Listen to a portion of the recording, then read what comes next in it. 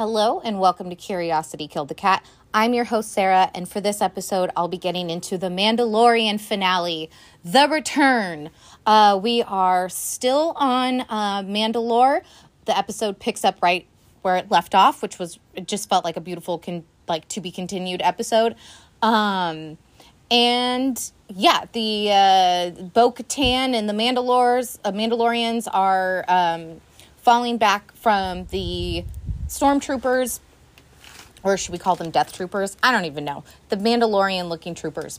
And the first thing I noticed was like, where is the child? And then just as soon as I wondered that, they answered the question, which I really appreciated.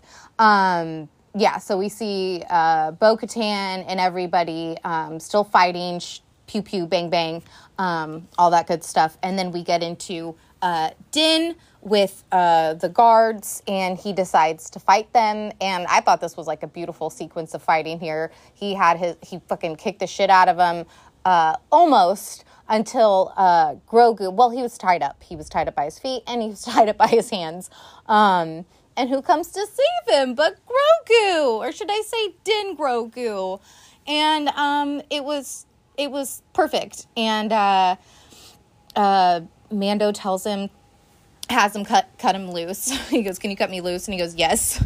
And then Din tells Grogu that he needs to be brave and that the only way anybody's going to get out of this is by taking on Moff Gideon, and that he doesn't want to run from it. Let's go kick some Moff Gideon ass, okay? And Din is able to communicate with Bo-Katan, tells her that he's going after Moff, and the rest of the crew are still dealing with the troopers. We see the bombers being unleashed, and Moff Gideon can see that Din Djarin on his cool little Marauders map that he has. He's tracking Din Djarin, and I just love that the little dot behind Din was green and Grogu was that dot. So that was I like that.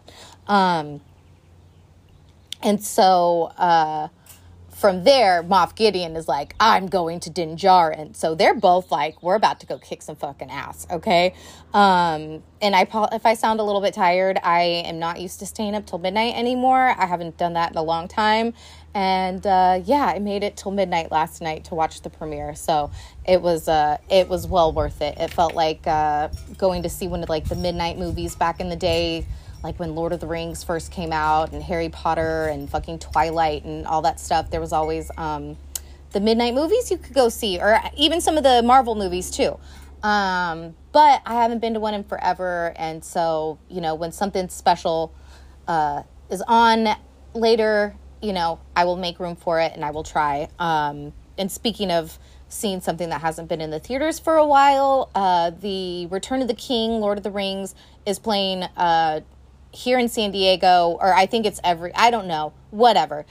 I'm in San Diego, and it said for one night only, and I'm going to go see it tonight with my dad and my sister, and I'm super excited. It's the Return of the King, and it's the extended cut. That's the 4-hour and 20-minute edition, which I usually only ever watch the extended version, so like sitting in the theater that long is going to be like, woo! It's going to feel a little bit like a midnight movie, but it's 7 p.m. and not midnight. But I will be up till midnight again, because if it's like a 4.5-hour movie, it won't be done till midnight. Wow. So now I've been up I'm going to be up 2 nights in a row till midnight. Oh my God. This isn't good. This isn't good for my sleeping schedule. Anyways, back to the episode of Mandalorian. Axe Wolves. Pretty sure, just like Paz Vizsla, was not a big fan of at first. No siree, okay? It's not that I wasn't a fan. I just was like, I don't really know about this guy. Now I do. Like, he clearly was not one of the spies. He freaking jetpacked, rocketeered all the way up to the big main Mandalorian ship. Tells everybody to get off. And this was Bo-Katan's plan. She beeped into him. Hold on, my notes just went away. Yeah, so he approaches the ship, and tells the pilot to get everybody off the ship and to take all the smaller ships and bring them down. And what was really cool in this scene was he ends up being solo on the ship. And as the smaller ships descend into the clouds, they like disappear. And then the bombers like show up and there's only the one ship. And so I just will finish the storyline here. He freaking takes it, and throughout the episode, as you know, Bo-Katan and everybody goes to the garden, and Moff Gideon and Din fight, and then everybody comes jetpacking into where Moff Gideon and Din are, and Grogu. This is what's going on with him. He's piloting it by himself. He's trying to shoot at the bombers, and the plan is to bring the ship down and blow up Gideon's base. And he does that, and he gets out alive. I was thinking we were having another Paz Vizsla sacrifice here. I was like, okay, another Mandalorian joins Valhalla, I guess. But no, he got out just at the right time, and I just thought it was so badass. It was so badass when they all came jetpacking into the base area, and when, like, the fucking armorer appears next to Bo-Katan. Like, bro, it just was all so good. Just so good. So, let's see. Smaller ships escape as the bombers arrived. Okay, yeah. So, Din ends up at, like, the shield area with the multiple shields, which kind of reminded me of Phantom Menace a little bit. How there was those weird shields that Qui-Gon and then Obi-Wan had to go through to defeat Maul. And he beeps into R5. R5 comes zooming down, and I love the little black robots that look like almost like little tiny trash cans. So he tells R5 to send him like a map of the place, so he gets it sent to his armor, and then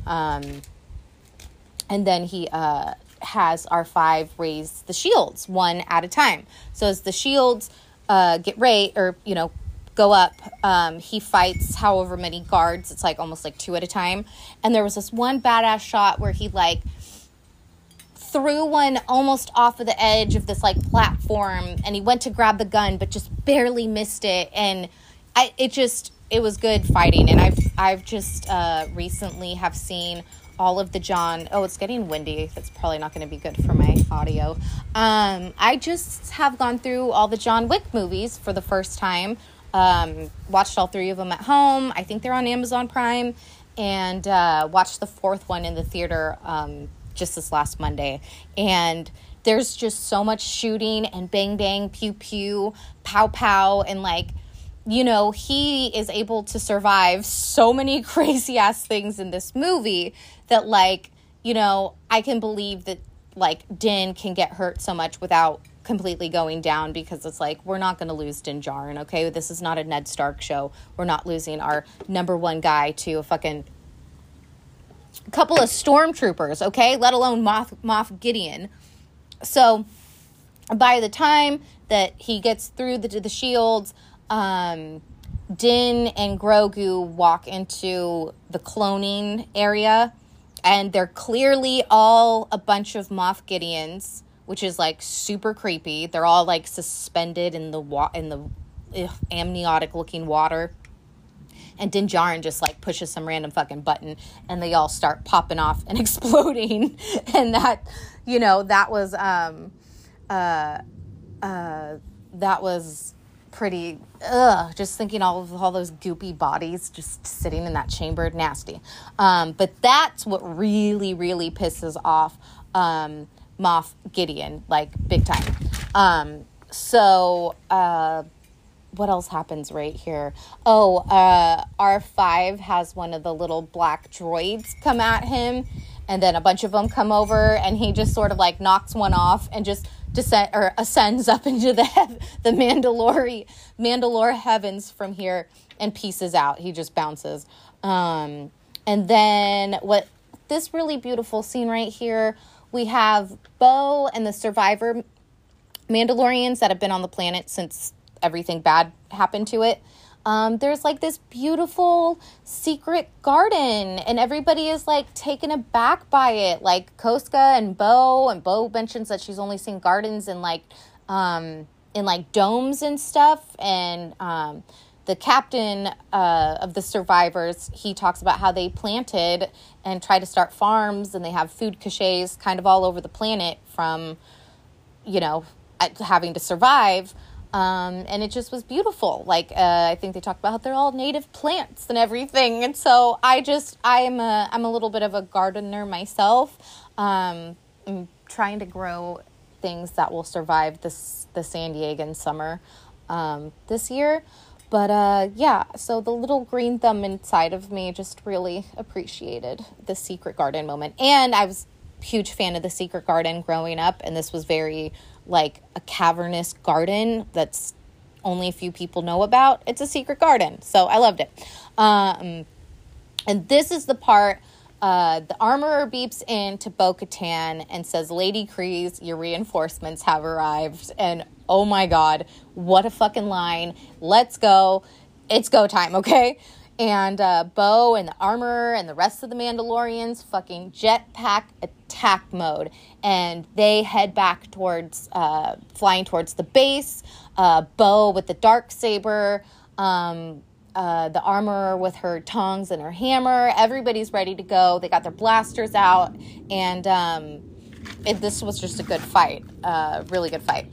Moff and Din finally meet up. And Moff is absolutely fucking pissed off about his clones. He starts going off on this rant about how he was trying to make them force sensitive, which, like, again, I'm not sure if the math is math in here. You know what I mean? How are you going to get the force in these unless you had Grogu's blood? And one thing that I thought was kind of like a little bit of a was like Grogu was right there. And I just think that, like, he would have been more interested in seeing him again, or being like, or threatening to like keep Grogu to do more experiments on or something, but it didn't go in that direction. So that was he sort of was indifferent to Grogu being there, which I thought was kind of interesting. And so, Moff and Din start fighting. The Red Guards show up, and there's more fighting, and they go after Grogu. He gets trapped in the little hologram office room and starts jumping up, and he's on like the lighting tracks, and because they cut down IG-12's robot body, and he jumps up into the thing, getting away from him. Then we finally have Bo-Katan coming up to Din Djarin, and Moff Gideon pulls out the darksaber, and she tells him to, she says, I got this, go save your kid. And she's like, I can handle this. So she pulls out her darksaber again, and she attacks Moff Gideon, and they have a pretty badass fight. Hold on. We go back to Grogu. He falls down from the lighting track. He's kind of trapped underneath the pipes, and Din Djarin comes in to help save him. Grogu's able to use a little bit of the Force mixed with Din Djarin's fighting, and they make it. Then we go back to Moff Gideon and Bo-Katan. Moff Gideon has this cool electro staff, just like the Red Guards do, and eventually he gets a hold of Bo's arm or hand and crushes. I would think that her hand would be broken after this, but I'm not sure if that's how this works. But crushed the darksaber, at least the fucking hilt of it, and it looked like it shit out at the end there. And this is when we see the ship coming in. Axe is bringing down the ship to destroy the base, gets out in time, and the base starts just blowing up and going up into flames, and it envelops Moff Gideon, and it looks like he's pretty much dead. Again, what is the line from Game of Thrones? What is dead may never die, but will rise again. I think that's what the weird Greyjoys say. Anyways, I'm sorry. Din and Bo go to shield Grogu from the big fire. And I was like, how are we going to get out of this? And I just thought, look at them both shielding him just the way anybody would protect a child. She pulls out her blue shield, and Din just goes over him. And then this is the part where I teared up a little bit last night. I could have just been really delirious as well. But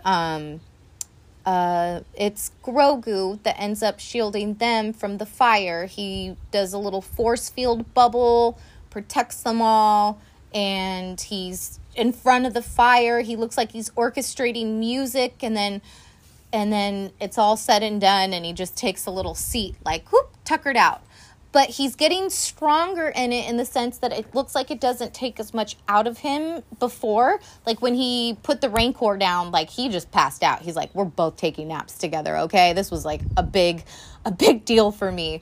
This one, he just sort of just sits down, and next thing we know, we see little Ragnar down at the blessed waters, the holy water of Mandalore, with the armor, doing his vows again, which I thought he already did his vows, but I guess that dragon pterodactyl thing interrupted. No, it was the big sea monster that interrupted his vows. So anyways, whatever. He says his vows.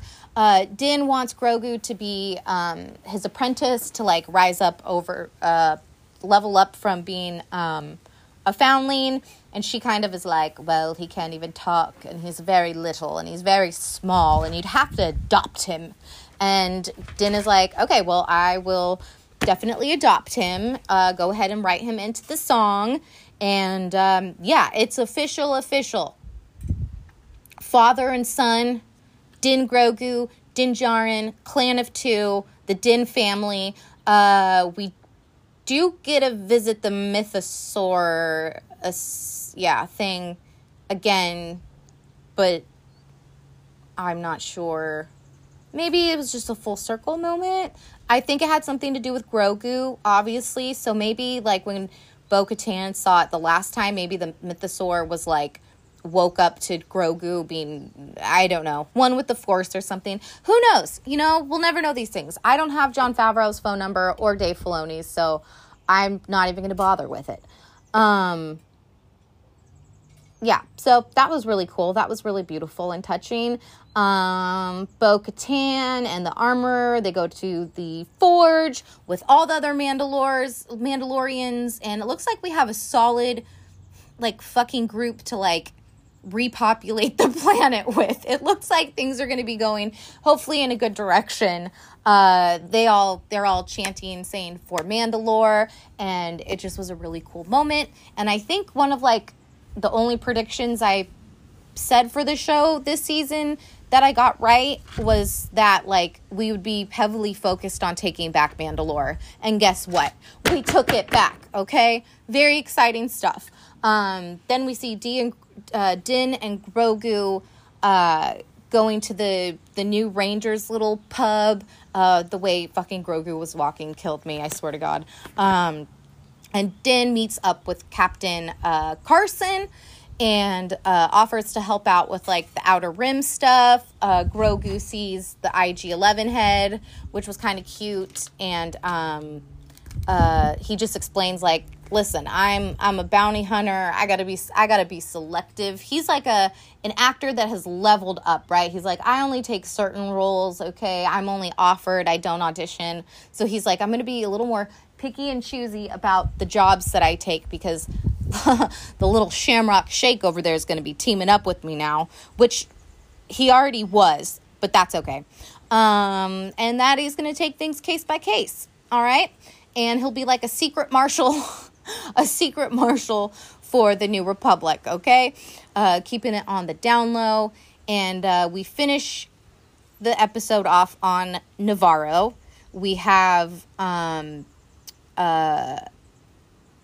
Djarin presenting the High Magistrate Grief Karga with IG-11 fixed, and he will be the Marshal of Navarro. He's there to protect and serve. So we've got a cop Cop IG-11 now, which should be very interesting. And we end the episode with the most beautiful, whimsical, delightful, happy ending just about ever, okay? And, you know, not everything needs to be Empire Strikes Back and have a crazy, you know, what the fuck kind of an ending. Sometimes we can have a happy ending. We may not know how long the happy ending will last for, but we just know that we got it. And we see a beautiful little cabin on a big piece of land, and Din Djarin is sitting on his porch with his feet up, and Grogu is sitting by a little pond playing with the frog in the air like he did with Luke Skywalker. And it just, it pans out to a little circle, and that was the episode. That was the finale, and I really enjoyed it. I wish it was a little bit longer, just because, like I said, I am a extended cut girl, you know what I mean? But for how short the finale was, they covered a lot of ground. There was a lot of action. We had this beautiful ending that I really appreciated. I've enjoyed Bo-Katan's journey throughout this season. Same with Din, same with Grogu. I liked how the show is kind of branching out a little bit, and we're just getting more of these different characters.